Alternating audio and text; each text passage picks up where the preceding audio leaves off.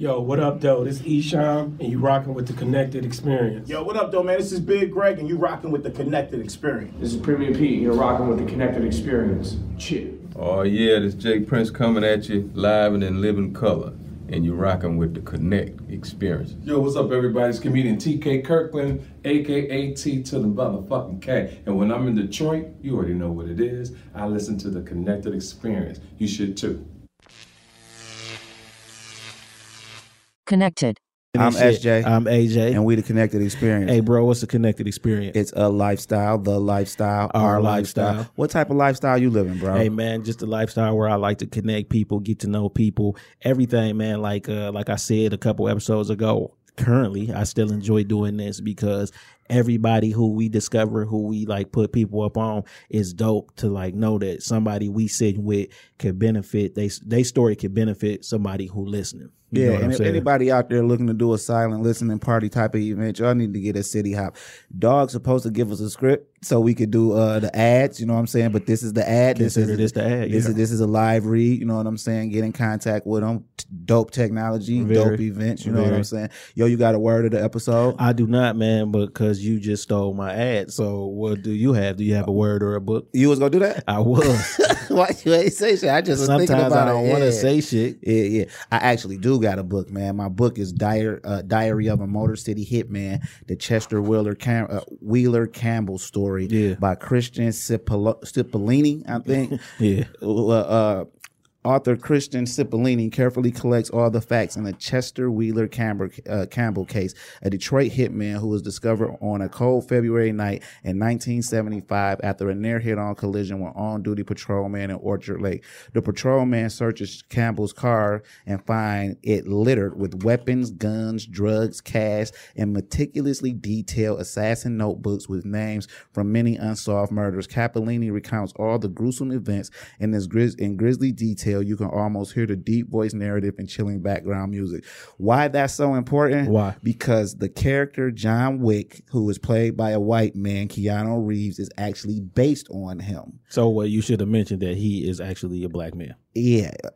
Oh, and then that's why the Italian mob and all of that actually hate Detroit, because Detroit's underworld is still ran by black people. Once they forced the mob out after the Purple Gang died, boom, black people been running the D's underworld. Now, with this author, was he like a police officer, or like how is he involved to write this story? I don't know. I think he like a crime novelist, but they do got quotes from my man who be on Al Prophet channel, the Sam Burn. What's his name? Yeah, the Bernstein guy. No, not the Bernstein. He talking about Steve Fisherman. Yeah. Scotty. And they mentioned a bunch of hard hitters in the book, but by far he was the coldest, carrying pens around that had bullets in them. It said his car, it looked like a mess, but it'd be like 30,000 stashed over here in the middle of the 30,000. He got a sawed off shotgun. He actually, the police, he was driving. The police was on his way to get something to eat at night. My man looked down and looked back up and almost hit the police. They didn't have a clue who he was. Oakland County didn't have a clue who he was. Yeah. Raided his crib, found all type of drugs and stuff. So they thought he got back on appeals and stuff because he wrote motions himself, man. Hey, dog was cold, man. Dog was cold. And they let a white man play him in the movie. Yeah, well, you know, man, that's how they do. So what's good with you? Hey, man, I'm just chilling, man. We got a guest with us today, man. You can go ahead and introduce yourself so we can get into your story, brother. What's going on, y'all fellas, man? It's Pariis Noel from Detroit, Michigan, man. Musician, man. Here hailing from, the Motor City, man. I'm here to rock with y'all boys, man. Been hearing some great things, so it's an honor and a pleasure within itself. Yeah, it's a pleasure sitting with you, too. I'm not going to lie. Before I press play and shit, I just had you pegged for R&B singer with that name. I'm not gonna lie. I said to my brother, like, yo, son, this nigga rap. You feel what I'm saying? But you know what I'm saying? That's not a good or bad thing. That just sounded like an R&B name. So how did you come up with that name? Pariis is really an acronym. So it's passion, always reacting, success. The two I's come from my zodiac sign. Which is Gemini. Oh, okay. And well, then, congratulations. Yeah, when is your birthday? May 21st. You a Taurus. We Gemini. No, I'm born the same day as Biggie, so I'm a Gemini. No, our birthday May 22nd. Oh, word? Yeah. I feel you. That's what's up. So we gotta watch you because you ain't got no twins, so you a two-sided. No, I'm cooling, man. But yeah, we Geminis too, man. I don't really subscribe to none of that shit because I think it's something about every sign and every person. Right. You feel what I'm saying? I feel you. Yeah, so that's dope. So what made you come up with that actual acronym? Oh, I'm sorry, is Noel like your real name? No, Noel is it came from this guy I used to work with. His name is Mr. Chuck.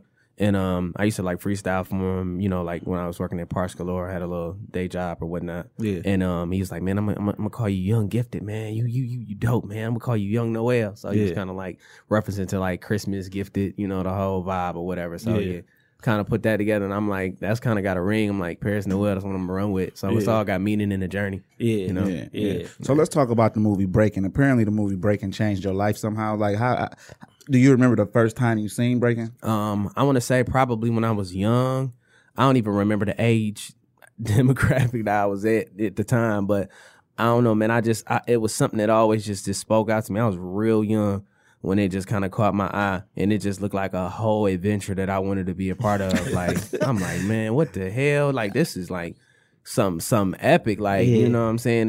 Everybody just felt like it just looked like they was happy being a part of something. And that's just how I was when I was like telling myself when I was 4. You know, I was thinking like this at 3 or 4. You know what I'm saying? Like, I don't want to be someone that's just, you know, at a normal state, just being something regular. Like, I want to be something monumental. So when you know, breakdancing had spoke out to me and then I seen it, I was like, yo, these guys feel like they can escape. You know, this is something that's just truthful, and I wanted to be a part of it. And then I seen where it all came from, and it was like hip hop. Yeah, and I was like, yo, music, this is crazy. So can you break that? Do you want to break out the cardboard? I ain't did no moves in decades, man. So. I never did no moves. Man, I got a homeboy man named Calvin, who I used to work with back in my retail days, because I am retired. Congratulations. That nigga can slide across the floor on his head. Like, they say Jadakiss a cold ass break dancer. I don't know, man. I ain't never seen Jadakiss, but I've seen this nigga. He's cold, man. And so he was at work break dancing? No, he always got video and shit. Like he still do it to this day and shit. You know, I'm 37, so he 5 years older than me. You know, break dancing gonna be in the Olympics, man. That's fucking disgusting because Japanese people go in. I guarantee. Yeah. You feel what I'm saying? Yeah. Now, that's not a knock against Japanese people, but I'm just sick of motherfuckers stealing the culture. And this is another thing that I believe, too, because they get a Bronx like so much hype for starting hip hop. I believe in my heart that hip hop was started somewhere in the Midwest, and some New York niggas was out of town hustling and took what they seen in the Midwest back to the Bronx and shit, and then they just amplified it. So now niggas go with the narrative that it started in the Bronx. If you can't prove me wrong, you can't say that I'm wrong. You feel what I'm saying? Right. I know what you're saying. Yeah, because it just gets so much, acclamation. Yeah, you know what I'm saying? How you feel about that statement? I mean, you gotta, you know, the way you just kind of just put that is like, you can't go against the grain. I mean, you feel how you feel. I mean, honestly, from just doing, you know, they people control the narrative nowadays of what they expect, you know, so you just kind of gotta really like dissect it differently. Like, I mean, if it started in the Midwest, we from the Midwest, so I'm like, yo, that'd be that's why I believe that, right? Because like the Midwest, far as style, music, everything, we've never been in a box, right? And it's so hard for me to believe that, say, a city like Detroit, such musical rich history, that everybody was R&B singer. Right. No, it was some niggas standing somewhere talking to pimps and getting the game and making shit rhyme, and then we all hustlers. So either they was here and we was there. We all could have met in Ohio. We could have met on that side of Pennsylvania, and we together. And this is the way we stay up at night and shit. And then the nigga like, yo, I'm taking that back to the city, because New York is the mecca of a few things. Right. But I just feel like hip hop came from the Midwest. I can see that though. You feel what I'm saying? I can see what you always got to pay attention to what go on and stuff, right? So for record sale purposes, the Midwest has sold the most records in hip hop history, way more than Queens.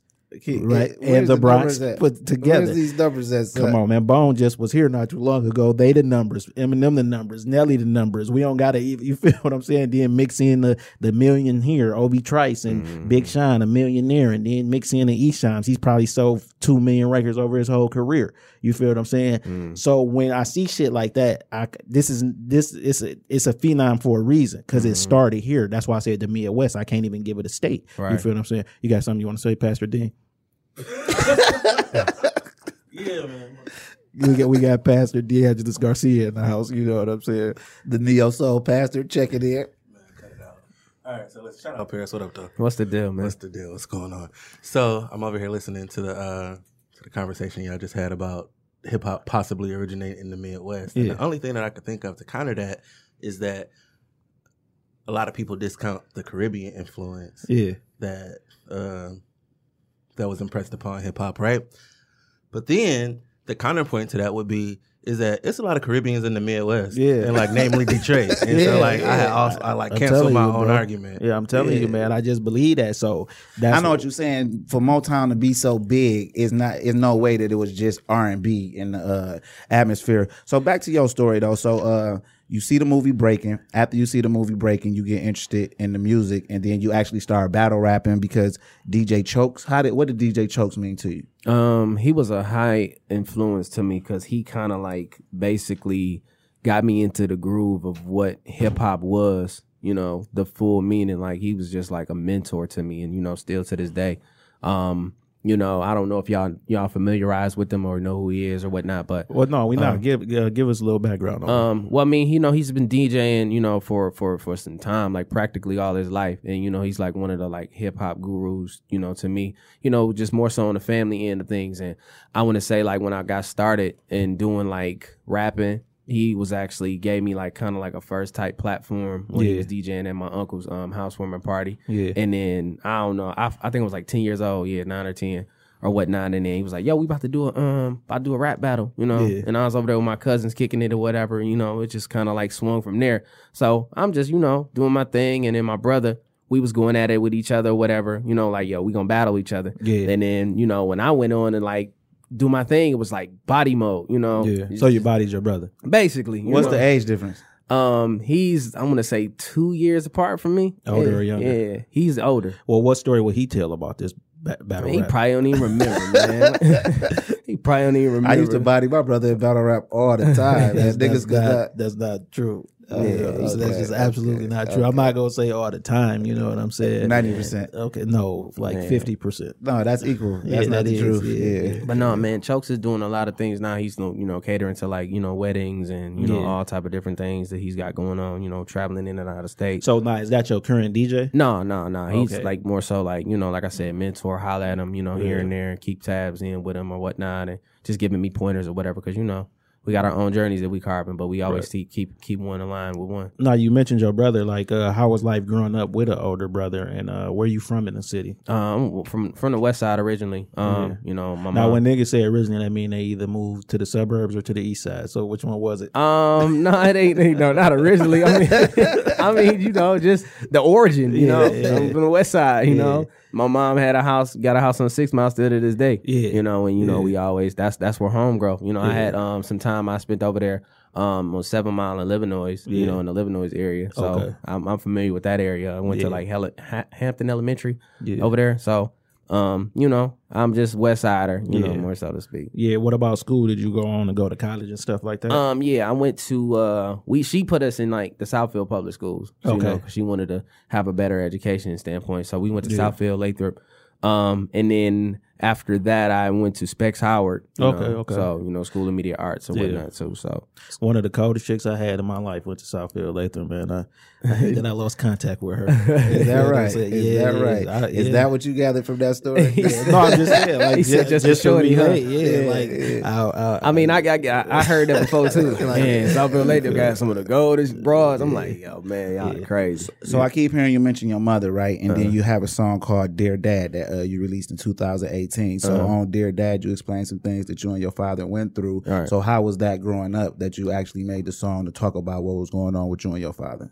It was just more so a sensitive personal piece, you know, that I feel that I needed to get out, you know. It's just like me and my father, you know, we don't have the best relationship. You actually said you don't talk at all on this new project on the second song. Yeah, we don't speak. You know, and it's just more so a personal thing, you know, that's a personal choice for me. You know, it's just understanding, you know, you protect your energy and how you deal with things, and you know, it's at the end of the day like this, man. I still love my father to this day, you know, and if it was something that I wouldn't want no bad or nothing to happen upon him, but it's like at the same time, I got to protect my energy because I got a family of my own, you know? Yeah, so now since we talking about parents and you had this song, Dear Father, you also say, Dear Dad, you also say on the first song on your newest project that you did some stuff to your mother that you can never forget. Kind of get into that. Like, what did you mean by that? I mean, it's just some things, some personal choices that I made that kind of like, you know, made her feel like it was a little bit out of my character, but it was just kind of like moving in a place where I was like making decisions, trying to carve life, and I should have been thinking about it, rationally, more so to speak, and just analyzing things differently how I should have done it. So when you say thinking about it rationally, do you think that it was your youth that made you think about it a certain way, and now you think it's irrational? Because lately I've been thinking about like choices I made when I was young. Like those are choices that a child would make. Like even like death row, for example. Like people got a lot of stuff to say about death row, but when you really look back at it, what would have done if you was 24, 25 on top of the world, millions of dollars, the world is your oyster? Some of those decisions that they made wasn't technically bad decisions. They were decisions of people who were young and with a whole lot. So we make a lot of decisions, that are handed to us at an adolescent stage. You know what I'm saying? So we be young in the mind and we don't understand it. Like, if all of this would have happened to me at an early age, I probably have been fell off the face of the earth. You know what I'm saying? I'm just keeping it a buck. Yeah. But now. Yeah, so that's kind of how I feel like child stars, right? Yeah. Because we look at a child star as they grow up, like, yo, they wilding and shit, right? Not understanding that they're growing into maturity. Right. Like, we're children too, looking at child stars. And for some reason, people think that they can grow up, but the child star can't grow up. Exactly. You feel what I'm saying? So I kind of understand that. But with these choices, do you think that she felt like these were the wrong choices for you, or did you feel like that they were wrong choices for you? I feel like on both ends. You know what I'm saying? See, because parents, where they drop the ball often is they have this grand idea of who they want their child to be. Right. And then it's hard for them to deal with the reality of who their child turns out to be. Right. So they always want to embrace all the good shit you do. You go to school, you get a 4.0, that's my baby. You go to school, you get a 4.0, but you get caught selling weed in the hallway. What were you thinking? Right. I was thinking the same thing that I was thinking when I was doing this work, but I just might want to sell marijuana in school. Exactly. No harm, no foul. Right. Exactly. So they always tend to pull on to the good stuff, even with parents who together or not together. You do something good, you mama's baby. You do something bad, you need to talk to your dad because you must get that from his side of the family. So I think parents need to let children be who they're going to be. Right. You feel what I'm saying? I'm going to come into my own eventually, whether you like it or not, whether you agree with the decisions or not. That's like when parents don't let their kids go off to schools far away. Let them go be them. You did if you did what you're supposed to do when you release them into the wild, which is the world. You feel what I'm saying? There we go. When you release them into the wild, you feel what I'm saying? You shouldn't have you be nervous because that's your child, but then you like, I instilled in them what I felt like they should have. They should be good. You know what I'm saying? So I agree, man. Like my mom to this day, she's never resented me throughout all the decisions. You know what I'm saying? Regardless of whatever it is. And to this day, like she's like one of my, like not one, but my biggest fan. So it's all honesty, and she respected, more than anything. Nah, you say also like that your grandma told you like you should hang it up. Yeah, like get into that, son. How did you feel? That's crazy. Hold on, is grandma a rap fan before you? Nah. Okay, so that's crazy. Wow. My grandmother, man, like even with her, like I haven't even really spoke to her either. Nah, is this your dad's mom or your mom's mom? Oh, okay. And I just. My sister had called me and was like, I guess they were having a conversation, and she was telling her like he just need to like hang it up. He's like going through a phase, and like it's a phase to me. Like, you know what I'm saying? I look at it as like grandparents are supposed to be like that cornerstone outlet to be,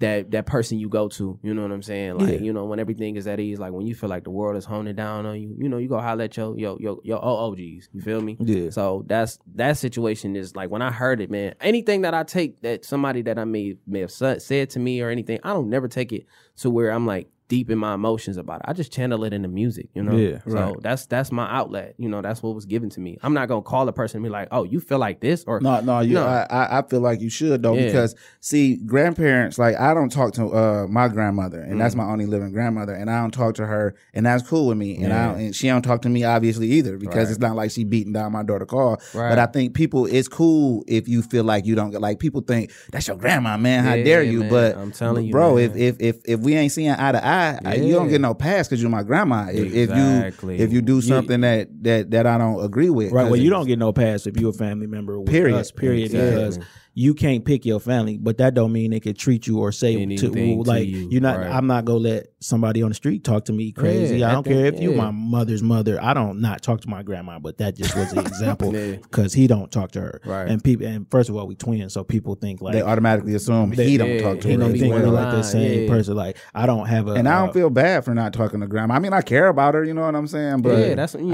got I could feed you with a long handle spoon. Exactly, and that's you can love a person from afar. That don't mean my love is not there for you at all. Like you said, you want to protect your energy, man. And I'm really big on that. I'm looking at life from energy and investments. You know what I'm saying? That's how I'm looking at life. Energy and investments. You know what I'm saying? So speak about investments. Like, what's some investments that you into? I mean, as far as with like, it doesn't even have to be monetary. I'm just talking about like you could be investing in your energy with your loved ones, with your family, with your kids. You know what I'm saying? It can be business. It can be people that just in general, like everything in this life to me is an investment. Like you go to the gym, you work out, you pay a membership, that's an investment. You eating the right foods, that's an investment. You either gonna make a good choice when you investing or a bad choice, and you're gonna reap the good benefits or it's gonna be bad benefits, whatever it is. So I just look at, just like I said, energy and investments. I'm just kind of really taking it as on a mental state of how do I have time and energy to invest into this situation? You know what I'm saying? We got to really dissect it. Like we spend money not knowing. We spend money knowing how much we have, but we waste time not knowing how much we have. You know what I'm saying? That's a cold line, man. So it's just like, that's really when you really dissect the situation, it's like, we got to really like, it ain't just about money, it's about our energy. It's about our time. It's about investing what we got, what we feel that we have, and I don't want to put any sort of energy into like what's going on with my pops and my grandmother and all of them, because they got to figure out they own, they got situations, what's going on with y'all to make y'all feel the way to what y'all keep doing. I'm good over here, Now, how has fatherhood impacted your life due to the relationship that you have with your father? It make me really view things from a different perspective. You know what I'm saying? To not really put too much on my son, but to make him realize that you are going to go about life in a different direction, because I need to guide you here. I'm not going to make these mistakes. It sounds kind of cliche, but I'm not going to make the same mistakes my dad did, and that's for every actually father. Not cliche, because I think I ain't gonna say cliche. Parents fail to see their mistakes. Right. So your dad probably don't see his mistakes. So he probably don't understand, like, how could you be upset at him? But it's like, my G, like, it's these evident. couple instances, because kids hold on to that. You feel what I'm saying? So when you say, I'm not going to make them same mistakes, you're not going to make the mistakes that your father made, but to your son, you go make some mistakes. And because you just said you want to guide him, you can show him the path, and you could turn the light on. But he got a choice. He got to walk down that path How himself. old is your son? Man, he about to be 2 in October. Oh, man, you about to go through it. Listen, I got a 2-year-old at the crib right now. I know, man. I know, man. They terrible too. That's what they nicknames come with. But that's because I think between the point of 2 and 18 5. months or their brain is consuming the most for their little bodies. Like they don't even know how much they consuming. They're a sponge. They absorbing so much. I remember my daughter couldn't walk, talk, none of that. Now she flipping off the couch and all that, and she don't know that it's cool to her. And I'm like, you gonna fuck yourself up. You know what I'm saying? And I just hope I'm not hearing your mama hearing when you do it. So you can blame it on her. Yeah, not blame it on her, but every parent feels like that. Like if something happens, I don't want to be a parent there. You know what I'm saying? I get it 100%. 1,000%. How did fatherhood change your life, AJ? Because you've been a father for a minute. Long time. Yeah. I don't know, man. I got 2 daughters. I got my oldest daughter, like, she's a fucking genius. And it just made me pay attention to, it just made me pay attention more. You know what I'm saying? Because if you got a boy or a girl, it don't matter. They want to walk, talk, and act like you. You feel what I'm saying? Yeah. But like, you. Mirror ain't the word, because even down to putting your flip flops on, because you got 2 pair and you got a pair on. She want to put a pair on. You feel what I'm saying? And I think black women got, you feel what I'm saying? So having a daughter, like, that's how I nurture her, right? You could do whatever you want to, because the power in you, because you got, you feel what I'm saying? And you go dictate this and you go control this. I'm just here to make sure that you understand that. You go be who you go be. I'm going to love you regardless. It don't matter. You ain't never got to move. My daughters never have to move out. You feel what I'm saying? That don't mean they can start having babies and shit and move, and everybody move in. But my daughters never had to move out till they ready. You feel what I'm saying? And the mistakes, I'm not go make that my parents make, I teach them about finances early. You got to think, I've been in the workforce since I was 5 because I started getting my hands dirty with my grandfather, but nobody was teaching me about banking and finances and all of that. So what I make sure I teach her about finances, not money, because it's finances. Right. You feel what I'm saying? It's a whole lot to go with that. Yeah, shit. I was 18 before I had a bank account. You feel what I'm saying? Shit, she got 4. You feel what I'm saying? And I tell her this year, this for what, because she don't have to go to college, because I'm against college, because it's the biggest scam other than America. So the second biggest scam is college, because America is the first one. So I teach her, like, look, this is for this. You feel what I'm saying? This is when you turn 18. You got a trust fund with your sister, and I got it set up where it can never not be money in it, because the legacy I want to leave is I left something for y'all. What y'all do with that, I ain't here. I ain't got just don't give it to a nigga. But when you feel what I'm saying? When you pass, you don't want to make it seem like when I leave this earth, I want to make it feel like I ain't even like you couldn't even tell I'm gone. Right. What you mean when you leave it in the physical? Yeah. Because spiritually, I don't think you never leave. Right. You feel what I'm saying? Exactly. So that's how it changed me. It just made me pay attention more. Fatherhood kind of scared me at first. Like the thought of it, like actually made me sick. Like, oh my God, like somebody look up. You know what I'm saying? So like you're responsible for somebody, and then I was 34 when I had my child. You know what I'm saying? You almost made it, my G. Yeah, I don't know what made it is, but I know what you mean. Because you know what I'm saying? So once I seen my daughter, though, I'm like, wow, I'm really responsible for somebody. And it's been on and cracking ever since. And everybody like say they want a son. Every guy you talk to, I want a son. Right. If everybody has sons, it ain't gonna be no more people. And I wanted a daughter, though. You know what I'm saying? Like I couldn't, like I was happy when I found out I was having a daughter, but I was fake acting like, oh man. But the first thing I did was went out and got her a Lakers onesie. That's the first thing I ever bought her. Right. And this little motherfucker has the nerve to be a Boston Celtics fan. Oh man, that hurt. Yeah. Hey, we was watching Lakers versus Celtics. No, I don't even understand why you let her bring that in the house. Listen, I'm about to tell you. Yeah. We was watching the Lakers versus Celtics documentary, the 30 for 30, when the joints was like, it was 3 of them. You know what I'm saying? And we watching it, and she little, and she getting super excited every time the Celtics do something. So I said, wait a minute, you on the other team. We Lakers. I had to go show her the picture of her in the onesie, the very first picture she ever took. Yeah, me and her, yeah. But I figured out why she likes the Boston Celtics. What? Because the logo is a little cartoon. I mean, a little midget dude. You know what I'm saying? Yeah. And the Lakers logo was just, that look appealing to a kid. Yeah. But I told her, like, once you get older, you know what I'm saying, it's sink or swim, my baby. It ain't going to be no green and white up in here. Yeah. It ain't going to be no green and white. But I got her set up, though, for life. You know what I'm saying? I even got a plan to buy some land, put the house that I live in right now on that land, and when she turns 14, 15, and her mother go through the grand teenage mother conflict thing, hey, you know what? You can go live in that house right there. That's right around that's a few steps away from the house. You can pay rent. You can stay here. You can do all this. And if you ever do decide to leave, everything that you ever paid me, I'm giving back to you in a bag. Like, here you go. Go start your life. You can even you don't have to leave, and you got your own place. Like so, go in your house. You know what I'm saying? Yeah. So let's talk about the Real Carter tour. Now, how did you become a part of that? I came a part of that actually. One of the coordinators from the tour had reached out to me via social media, and they made a comment on a picture that I posted, like, hey, we tap in with us, we got a real good platform we building, and I just followed up. And then one thing led to another. We kind of researched it, dissected everything, and found out the Rail Carter Culture Tour and what it was. And we found out who was all behind it and seeing if it was lucrative. And one thing led to another. We went out to the first date, which was New York, and did a performance, and we seen that it was an independent base artist tour where information panelists, all things revolving around culture and giving game and insight to people. So finding out the people that were behind it, it was like, okay, this is dope. So from there, one thing led to another. I just kept following up with the tour and just wanting to focus on building relationships, with the team and Rail personally, and then from there we just was going city to city traveling, just really building momentum. Next thing you know, we doing all different things like albums and doing things personally, and then, working with folks just in and out of, on the Rock Nation level. And, it's just been a good benefit for us. Yeah, that's dope. That's dope. So, like, tell us about some tour experiences, some things you learned from some tour experiences, good or bad? I would say coordination, a lot of coordination and things like with how people kind of handle themselves on the tour, and, what we need to do better and what we need to come and bring to the table, and how we need to exhaust the full benefit and not, relying on just anyone.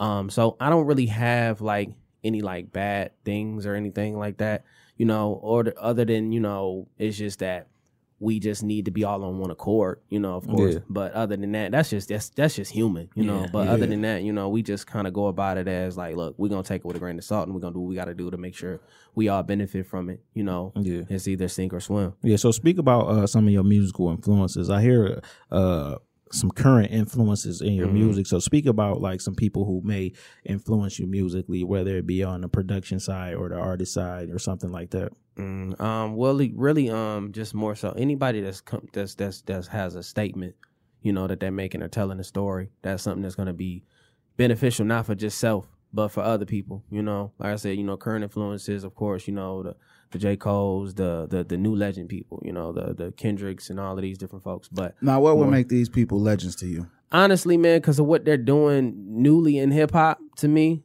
I can't really say what they'll do, you know, along the lines when it comes down in the history of hip hop. I can't call that. But to me, I just feel like it was an era, you know, that just really spoke to me. Now, differently, I would say I'm a fan of the golden age, you know, too. Like, well, you gonna have to define that for me. Yeah, like, you know, just like I would say more so like how Nas, you know, the Biggies, the Nas, the Tupacs, I would say the African Bambaataa.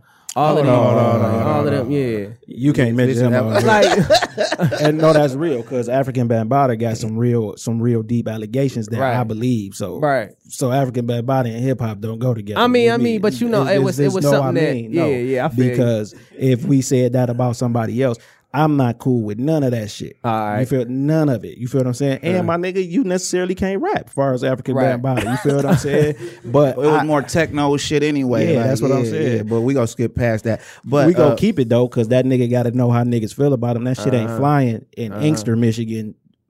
For real. You feel what I'm saying? I feel and that's just what it is. And anybody got something to say, I ain't talking about you, but you know, he still got niggas with him. And it's like, my nigga, y'all better go on head on with that sucker shit. Now, you said the golden age. And I said define that because people say that's the golden age. I beg to differ because all of that time frame that you mentioned, the artist wasn't making no money. Yeah. You are artist, even if you were executive producer. I feel like the golden age of hip hop is right now, and this is why. It's more artist friendly to make money. Right? It's all these platforms. It's an artist we never heard of who doing a show with 4,000 people on a tour that we never heard of. Right? So that to me, that's golden because I'm for the artist empowerment. But it's still people from the earlier stages that can hang with those people and still drop good music, decent music, and they got shows, pack shows. But right now has never been the best artist empowered like now. Like, it's been different. It was different back. I get what you're saying. I was okay. I guess not putting it as a golden age, but like more the 90s. Yeah, you know what I'm saying. I would say more so to speak. And the reason, like I said, the whole Bambaataa situation is like my grandfather and them kind of like. I was like tuned out when I was listening to it. It was kind of weird to me, but it was dope at the same time. But it's no disrespect, no shade or nothing like that. That's why I said that. But, you know, in particular, like more so to speak, like the 90s and moving on forward. That's more so like my era. Like I don't think honing into that. Yeah, I don't think that they were actually looking toward the future of music in the 90s. And you know what I'm saying? I don't think they knew what hip hop would become. I think they were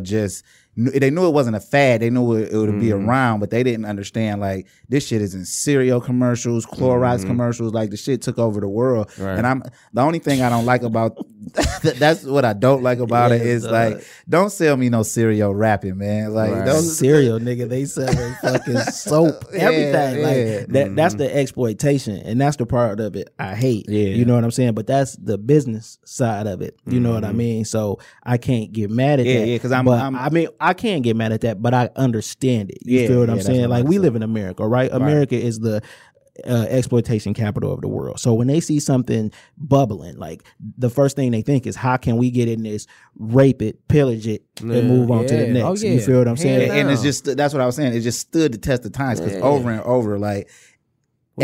Everybody is getting they just do it how they play other people. Create everything. Like, it's not practically we create like you know what I'm saying. You know what I mean. But you know they want to control the narrative and all of that, man. So it's like I mean you got to think about this, right? America love to hate black people, but they love what we bring to the table. Man, you feel what I'm saying? crazy. Everything we bring to the table, and then like if a white person do it, it's like a phenom, right? You feel what I'm saying? So this is how I feel, right? Because it's white rappers and they automatically excel, so people think, right? I don't think rap music is exclusive to black people, right? But I don't think the business of rap music is exclusive to white execs. That's my issue. Until it's some black executives, it's some real black, like I shouldn't have to have a Pastor, black would you like to department chime in? of music. The You feel pastor what I'm would like to saying? chime in. Because every department of music is black to me. Right. You feel what I'm saying? So that's my issue. Like, no, black rap music isn't exclusive to black people, but the business of rap music isn't exclusive to white execs. So who you think at fault for that though? I mean, everybody at fault because it's just the system. I wouldn't say anybody is at fault. You got to look at the history of music, period. So it was always the Jewish businessman, the black artist. Like my favorite part in Cadillac Records is when Wolf told Dog, nah, this my car. I paid for this. I only want what I deserve. Right. You ain't doing me no favors. And the look on the executive's face let them know that technically this guy gonna be a problem, because he gonna go around telling them like, yo, don't do no favors. Get what you owed, and that's it. Don't advance me nothing to get. I don't need no Cadillac. So I got this truck. So do you think like white musicians are at fault for a lot of this stuff? Like, I mean, like say for instance, like just hypothetically, white musicians that are in tune with music, like that just love it. Like say they're a kid and they just love and fall in love with music, and they go off and they platform themselves, and then they're highly successful, and then you get all these darts and targets thrown at them, and they like, oh, he's just a white artist, and I'm gonna say no, because what people fail to realize is starting out when you had to get a record deal, everybody getting the same deal. You feel what I'm saying? But everybody not getting the same push. No, it's so? Everybody got like 8 points. Michael Jackson started with 8 points. You feel what I'm saying? Whoever started with 8 points. Now the thing is, everybody didn't get the same push. So if if you on Interscope, right, and you a black artist or rapper, right, and then Eminem on Interscope, and he's a white artist or rapper, the push he got was magnificent. It went to MTV, but instead of just MTV, it also went to BET, because he got a gang of niggas behind him, right? Now you can't go to MTV because you don't got a gang of white boys standing in your video looking hard and shit. So that's the push. So that's what I'm saying. If everybody get the same push, but that's the machine. You feel what I'm saying? The machine want to push their narrative, right? The great white hype. Think about boxing. You feel what I'm saying? These white boys they ain't beating these niggas, but they ain't fighting them either. Right. But they lose. So, but when we meet up in the street, I beat your ass. Right. Ain't no cameras on. When we meet up in the streets, I wrap circles around you. Ain't no cameras on. But I actually know if I do that and somebody peep that, I'm gonna get blackballed anyway. You feel what I'm saying? So the push different, and that's why it's called a machine. You feel what I'm saying? And that's why you would think, not you personally, but I'm saying that's why people would think like, oh, Master P a phenomenon, Cash Money a phenomenon. My nigga, that's how it's supposed to go. Right. I'm not taking what you give me. I know what I'm worth. I'm going to do it like this. I'm going to do it my way. Now we can get in a business together, but you're not going to tell me when I can drop records. P dropped a record every week for years. Right. You understand what I'm saying? That was unheard of. Who else could do that? Because you're not going to tell me, only big labels. You're not right. You're not going to tell me what I can do. You feel what I'm saying? So I just think the push be different. It's evident. You feel what I'm saying? It's evident when you see the awards being handed out. Come on, bro. Oh, we know that. Man. Come on, bro. How Macklemore, you had a nice single, but you ain't had an album of the year. You feel what I'm saying? The rap album of the year. You feel what I'm saying? Post Malone, you make good folk songs, but nigga, you shouldn't even be in the rap category. You feel what I'm saying? But then currently we got a black young man doing what is country music, and they say, "Oh, that ain't country." Why? Because he's black. Country is rap. You feel what I'm saying? That's country was started by black people. Everything and every instrument they use comes from. But that's what I'm saying though. So we can embrace Post Malone. The people who do, because I don't. You feel what I'm saying? Because I see through the phony. So we can embrace Post Malone as a culture, but then they can't embrace something black. You feel what I'm saying? Right. On the surface, they don't embrace it, but then when you go to their shows, it's packed out with country fans, because some of this stuff be fake outrage. You feel what I'm saying? Right. But some of it be real outrage. But that's my thing. Like the push just got to be the same. Post Malone don't make no better music than whoever across doing the same thing. He just got the bigger push. He's palatable to the majority. So, what was that spicy word you just used? Palatable. That which really means he's white and he's safe. You feel what I'm saying? So like, And then, so he identifies with the majority. Yeah, And so the masses. Really, yeah. what y'all talking about, right? Is culture versus commercialism, right? And so I was thinking about it earlier this week, like satire versus parody, right? And so we know it's satire. I seen you say that. Right. Yeah. And so satire is, it's like it can be funny, but the ultimate goal is to make you think. And Right. parody is like, exaggeration that can make you think, but its ultimate goal is to be funny. Right. All right. So we're talking about culture. Culture, let's say, is satire, and let's say parody is commercialism. So in the satire pile, we got Don't Be a Menace, right? It's everybody's shit. Hood classic. Right. No, classic. Take everybody classic. So, okay, yeah. So because you got to classic, think about this. I'm about to hit you with some heavy game. After Don't Be a Menace, that's when you start seeing those type of movies being made. Well, so that's my next point, right? Is that in genre, it's a parody, but in intent, it's satire in the sense that it made fun of a whole genre of the series of movies. Which was just like, what we call black coming of age tales, what we would really identify today is like selling us trauma. Well, like how we don't call it that because you know how we feel about that. You feel what I'm saying? And I'm talking about them black movies because exactly they sold us trauma to where we desensitized. Well, you feel what I'm saying? I have a completely different feeling about it, right? Because so I'm kind of speaking from a privileged perspective. I didn't really have to go through a lot of shit that the characters in the movies went through. Like I lived around it, and I had homeboys who did it, but that wasn't really my path to walk. And so I can watch Boys in the Hood and stuff like that with a different level of empathy. Right. And in real life, the majority of people who watch Boys in the Hood, the young guys, y'all actually identify with Trey. And people try to clown Trey. Like, Trey was the realest in the movie. Hey, bro, I'm not cut for this.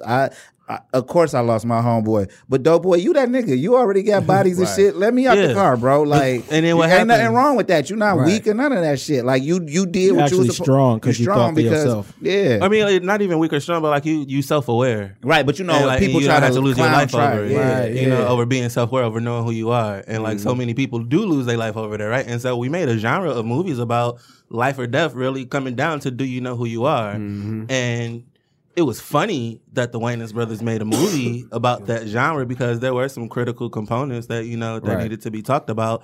But then every movie that they made after that in the parody genre was super whitewashed. Yeah. It was comedy. It was straight up parody. It was scary movie. It was not another date movie. It was white chicks. It was not another teenage movie. You know what I mean? And so that's kind of. But they they take it and run with it. And I ain't mad at that though, right? Because this is how I feel, right? And this is probably. I feel like that's what niggas get because y'all keep letting them do it. Yeah, like, period. Like, how many times can a nigga do this to you and you accept it? You accept it. Like, how, like, taking Lil Nas X off the charts because y'all don't think is country. That's blatant racism. You know, they did the same shit to Beyonce, right? When she dropped it, right? But that's what I'm saying. The daddy lesson shit, right? Yeah, they'll do it to Beyonce. They'll do it to Lil Nas X. But this what I'm saying though. So fuck they charts. When did these charts become the standards? Like, like who is Billboard to say who can be like my song is #1 in the country when you turn on these radio stations? Well, but Billboard is a part of Nielsen, which is a number system. Yeah. But also we know that Billboard is convoluted compared to how records and songs were charted back in the day. Yeah. Versus when we were growing up. Like anytime that DJ Khaled can have 7 singles charting and you think that's like forward progress and stuff, but still end up at #2 and be upset about that. That means that it's paid for play. But that's what I'm saying. Like, in order for somebody to make a fuss the way that he made a fuss, lets me know that you paid to be #1. Because if you got beat out to be #1, what is your argument? Yeah. You know what I'm saying? Commercialism. Right, that's what I'm saying. Just because you're not hip to who #1 was, that's your fault for not being tuned in to who was dropped. You used to be the one that people were scared to drop with. Now it's a free for all market. Like, I got more fans, more people are going. Plus, how the streaming and the record sales work. Like, we letting them give us the narrative each and every time, and then we accept it and then get mad at it. I don't accept the narrative. I don't accept the narrative that if you go to college, you're not a street nigga. Right. Those two things do not, like, I know plenty of street niggas who went to college, got degrees, and who would knock you down. You know what I'm saying? I don't subscribe to any of the scenarios that they have ever given us because I'm unlearning all of that. Like, people, like, I'm unlearning all of that. Like, everybody who rap. It's art. Whatever art you do, you are great at your art. Like you don't like some people don't understand that real artists. They don't even get discovered till after they die. Like everybody, Basquiat this, Basquiat that. Right. When Basquiat was alive, you niggas in the hood had no clue who he was. Y'all ain't even know what a pen and that he was painting. Now everybody on Basquiat and his painting selling for millions of dollars. That could be you. A band called Def. Have you ever seen that documentary about where rock and roll started at in Detroit? And it was the brothers, and I think it's called it was on Netflix. Yeah. It was called A Band Called Def, and they didn't get to hit in their kids tour to their music, like with a whole new fan base. But it's the same music that they was putting out way back when. Sometimes you don't get it when you think you deserve it. If you in it for the art, if you in it for the art, be an artist. If you in it for the business, learn a business. If this is strictly business, how you still getting fucked over? Right. How do you go into it saying this is strictly business? I don't give a fuck about, because that's what everybody say. Oh, this business, and you still getting fucked over. So that means you're not taking a business serious. Yeah. People think that it's only one way to do business. Yeah, right? exactly. So that's why back in the 90s and the early 2000s, and like really historically, right, with the music business, a shitty deal is your initiation. And it don't have to be that. And it doesn't have to be that way, but for a long time, because that was the status quo. It's just kind of what you do. It's like whatever makes some paper. Yeah, and then if you say, no, I ain't doing that, then you difficult. Well, I be difficult because I know what my art is worth. You feel what I'm saying? Right. Like I don't even care. with, I'm sorry to cut you off, but even how the albums are like, how do everybody album cost $10 at one point? Like if this is good and this is bad, how are you telling me that I'm paying the same price for the great shit and the bad shit? That takes away from the art. Well, so this is the thing, because and so again, culture versus commercialism, right, or a commodity, is that when something is for the culture, that's when you consider in like the intangible qualities of it, the spirit of it, like how it make you feel or to make you think about shit like that. But when it's something that is meant to be sold, it's really distilled into a formula, and so everybody's album is $10 because that's what the algorithms say. They say that. Who made that word? That's the algorithm. The algorithm. Yeah, that's a new word. Right? That's so much.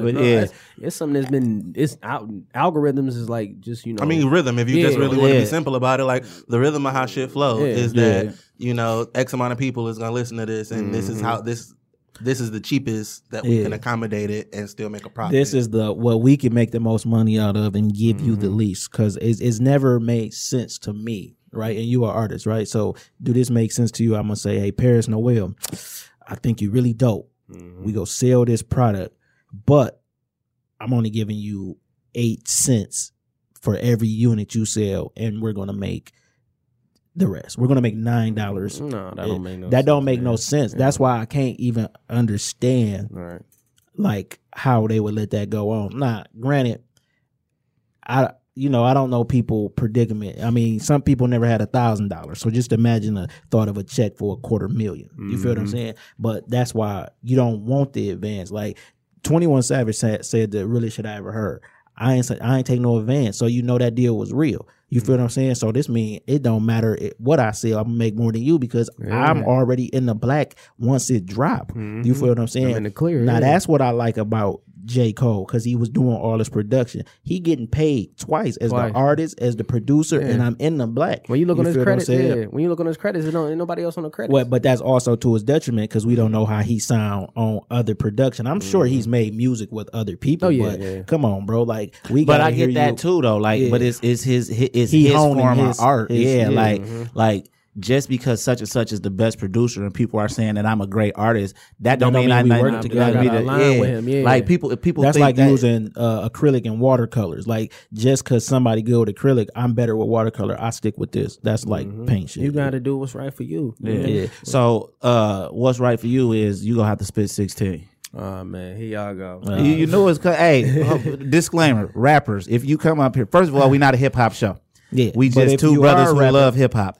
I don't love this shit like my nigga Baby say. Go ahead. Well, we were, brother. I love the culture and the heritage, and then some new records. But if you're a rapper come up here and rap and just have your 16 in your head though. Don't pull out your phone because when I say we used to battle, like we really used to battle niggas, but it wasn't disrespectful battle. This 95, 96, 93. Right. We just rapping and whoever the crowd picked got the best reaction. So which was usually us. Yeah, and we used to really freestyle. So if you come up here and you are a rapper, even if you have a verse in your head that you want to spit, just don't pull out your phone and do it. You know what I'm saying? That's and just don't have it on the album because 9 times out of 9 because we listen to the album. Yeah, we listen to and I'm gonna tell y'all niggas this too, right? Y'all rappers coming up here don't want to spit. I just had an illustrator up here. He spit 16 cold verse off the rip. Yeah, you know what I'm saying? Let's go. What we got? All right. And if you hard, keep going. Create for the coach is what you're supposed to. That's what my uncle told me. And always kick out was soulful and make an impact on people's life to show why you chosen. You get one, you get one, you get one. Everybody gets rovers. Who would have thought I'd be this writer like I was Winona? I ain't trying to wait till December to show them the coders. Even when I'm blinded from afar, I can see why I'm going. Fuck them over. This for that girl in Villanova that's full of emotions. To let you know I know where you come from with stories over. Tears start shedding you in disbelief that it's really over. The media make memes about it to blog the exposure. 2 of my best friends now became ones that I hope for. That's the Pro Tools and vocals. Cause one to hear me out and the other would say what I said back to me how I'm supposed to. This shit is therapy. I speak and listen as you notice. Yeah. Okay, now let's talk about Beautifully Flawed. Right. Now, this is your first full-length project?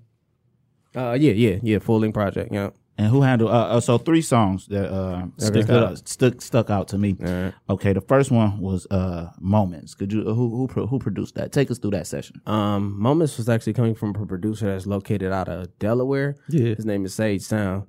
He reached out to me on the internet. It's so funny how the story had worked. I was looking at his page and heard some beats actually, and one of them stuck out to me. And then he hopped in my DM and was like, yo, I think you would sound dope on this. It's the same beat. Same beat. Yeah, I'm like, dawg, that's crazy. That's the universe. You know what I'm saying? So I took it. I'm like, yo, this mug groovy. Yeah. You know what I'm saying? He had sent it to me. He had trusted me. He like, yo, man, send it to me. Send me the whole everything or whatever. And I just cooked it up. I'm like, yo, check it out. You know what I'm saying? And he just was like mind babble from there. And then from there, we just got to doing the split sheet paperwork and communication with each other. And was Hear that split sheet paperwork. Go. That means that they made sure all the business was correct. Oh, yeah, man. Then they put it on the project. Yeah. Okay. Yeah. And what was one that stuck out to you, bro? What's the first song called? Be the Change. Yeah. That stuck out to me. I felt like that's a great way to open the album. You mentioned a couple things that was going on in your life. So kind of walk me through that. That's actually where you said the stuff about you and your mom. Mm-hmm. So like what made you want to open the album with that? I felt like it just needed to be, say, a statement in the beginning, you know, just to kind of hit them straight to it, to let you know where I'm about to take you, you know, opening up my world, you know, because, you know, the introduction, you know, you got to really kind of like give them like the hypothesis, you know, type of situation. So just to let you know, to get a feel of where I'm setting the tone at, and, you know, Be the Change. I wanted to just stick out and keep that going, you know, to let people know, don't matter how much you get lost into this album, always remember to come back to, you know, common rule number 1 is being the change. All right. So what's your favorite album on that project? Your favorite song on that project? Favorite song on there? I don't really have a favorite, man. I enjoy just the message in general. Yeah. You know, just be the change. You feel me? Yeah. Like realizing that you need to change, you know, becoming the change and staying the change. Yeah. So it's not really in particular. Well, you don't want to stay the change because you gonna have to change throughout various. I think he's saying consistently changing. Like, but what's the change that you're looking to do? Growth. Yeah. Self-development, growth, you know, happiness over all things, man. I don't care what nobody say. Yeah. Happiness, man. Like pure happiness, like deep down inside, really defining that you happy. Like throughout all of the adversity, throughout all of the trial and error that you go through, man, pure happiness, man. What like, make you happy at your purest form, purest state? Honestly, man, just really going about life and just like knowing that you purpose filled. Yeah, what's your purpose? Like my purpose is just to really go out into this world and just be selfless. Yeah. You know what I'm saying? In a sense to where it's like I can put myself in not only in better situations but other people. You know what I'm saying? Do things with good people. Like, you know, I want everything 5 years, 10 years along the line from now, I want everything that I touch to be golden. You know what I'm saying? I want to see our brothers flourish. You know what I'm saying? And that's not no facade or nothing. Like I speak this all the time, like 100%. You know what I'm saying? Whatever way we can do and just see betterness within our people, just in general. You know what I'm saying? Right. So that's how I'm looking at it. Like just going about life with purpose. Like life with seriously. purpose. What's your purpose, AJ? Hey man, my purpose is I want for my brother what what I want for myself. That's my purpose. And that's thorough. You know, you got to keep it 100. Like, that's just really real. I don't think people really understand that we live like that, though. Like, I don't think they understand that it's a real lifestyle. Like when we say that, like, you know what I'm saying? Like, I just want the best for people, whatever your best may be. I don't know if you want $1 million, so I'm not gonna say I want $1 million for you because I want $1 million for me. Like, I just want whatever you want for yourself. Just be happy with that, ready to go with that. So how can people contact you, bro? They can reach me out primarily to my website, www.theparisnoel.com. Spell that out. All right, The Pariis Noel. So Pariis Noel is PARIISNOEL.com. So it's theparisnoel.com. And everything on there, like your music, social and stuff media. like that. Like they got at the bottom, very bottom, you can go to all of the different links. My management had that set up for me. You know, the whole team, like where all my social media links are there, so you can just click on it. Music, of course, on all streaming platforms. You look up Pariis Noel. Yeah. Before we get out of here, man, how you feel about streaming? I feel about streaming the way that they got this whole setup where you got 1,500 downloads to get an album sale in particular. I think that's like a fucking nuts, man. I think that's a rip-off, fucking bro. nuts. Like, man. I really feel like you gotta get 1,500 people just to make $10. That's insane to me. No, you're not gonna make $10. You not. 1,500 people. Yeah, you're gonna make $1. No, I'm saying, but $0.40. look, not say, okay, let's say not make $10. No, I'm just saying. So $10 what it used to be. That's what we know it for. Right. But you know what I'm saying. Now with the streaming, they really playing with a nigga because it's like a quarter of a penny, right? I hate streaming, right? The only thing I like about streaming is you don't have to walk around with a fucking CD book and worry about it getting stole out the car. What I hate about it is they don't even explain to you why it's like this. I wonder who is in these meetings calling these shots, man. That's what you mean. No, I'm saying like who. We just had a conversation about No, but I'm saying like the real people though. Like, do I call you like, hey, we gonna drop this streaming shit and. Yeah. Well, I mean, even that, my G, like, I get the services and I don't get no advertising. But the people don't understand that these services need you. You don't need them. You don't need YouTube. YouTube needs you. If you didn't, if we didn't provide the content, it wouldn't even exist. Any of this, it wouldn't exist. It wouldn't be no dollars or no checks to be cut if we didn't provide. I don't care what type of content it is. You know what I'm saying? It can be any sort of thing, whatever. We provide the content. But that's the fame monster, though. Like, people seeing me. No, you have the potential, but you also have the potential of more people seeing you if you hit the road running. Like, because I don't think what people understand. So I'm gonna use Tidal. So when new albums come out, right? Tidal got like prime real estate, right? But the prime real estate is people you already know about. To even find certain new albums, I still have to type your name in. Right. And this is bigger artists too. So if you're not getting that prime real estate, why you on that platform? You know what I'm saying? Nobody really gonna type your name in if you're a new artist like me. And let's just be real, dog. Like, you gotta deal with that with your own insecurities. Like, my niggas be fire. You feel what I'm saying? But I gotta discover it, then I gotta send it to you, then you gotta press play when you get some time and all of that shit. Man. So it's like, my nigga, they really jerking niggas. You thought Raping You Regulars was real, nigga. Like, every platform is jerking niggas. Then they come up with their own system. Okay, if we doing streaming, right? Okay, fuck it, we go stream. But why you pay different than they pay? Then they pay. I'm pressing play on 5 fucking platforms and you might get a half a penny here, a quarter penny there. My nigga, you know how motherfucking disrespectful it is to an artist who put they all, it might have took their last $2,000 that they worked drugs, 80 hours for this.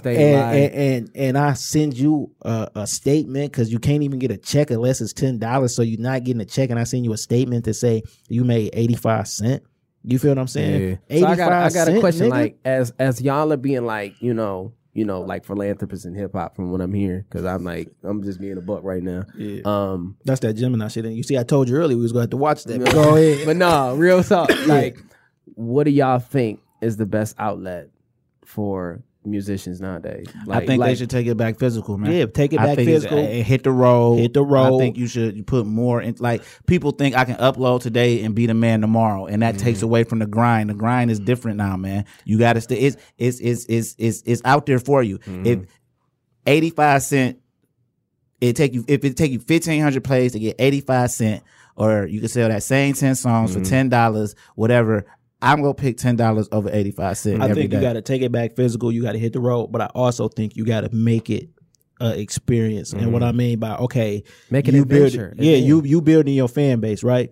So you got a website, that's cool. That's if you saw me and you ain't have it right then, you go to that website. Right. But when I'm in your city, I'm going everywhere possible for you to get to know me. And then if I sell 2 CDs, that's more than 3,000 plays. You feel what I'm saying? Then you get on they get on your mailing list, and then you go blow, and they gonna be like, "Yo, I remember the first time that nigga came to Louisville, Kentucky. I met him at the whatever store, because there's still some stores left. Or you feel what I'm saying? I met him at that store, and I look at him, and then you emailed him something because you remember when you met them. And it's been 5 years. Direct marketing. It's direct marketing versus indirect marketing. Yeah, you know and I just feel like, look, man.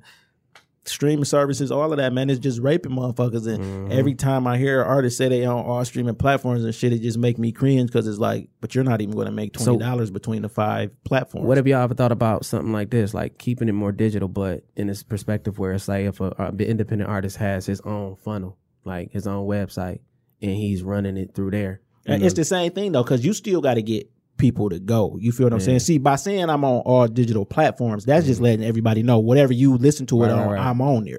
You feel what I'm saying? You think it's hard to get a nigga to type your name in on one of them platforms. Imagine how hard it is to get a nigga to go to your website. You feel what I'm saying? I just think it's work though. I just think you gotta put the work. You just got to put the work in. I think what I like about streaming is that it is available for everybody. But if the artists want to really make some money, you gotta, you know what I'm saying? You want it on all digital platforms, because that's how people rocking right now. But you got to get out there in front of them and just go crazy. And I come from the grind, man, so I'm never gonna not think about the grind. I'm never gonna not think about the whatever grind. you did for a living. You got your hands dirty, like you said. You met a guy at work who named you. You was getting your hands dirty at the job. Just, I feel like shit. I ain't getting my hands dirty with something that I want. I'm putting my shit in the mud, and they getting filthy. Right. You feel what I'm saying? So you gotta, like they getting filthy. I'm on the road, because what people underestimate, especially about Michigan, right? This is a tri-state area, 2 ways. You feel what I'm saying?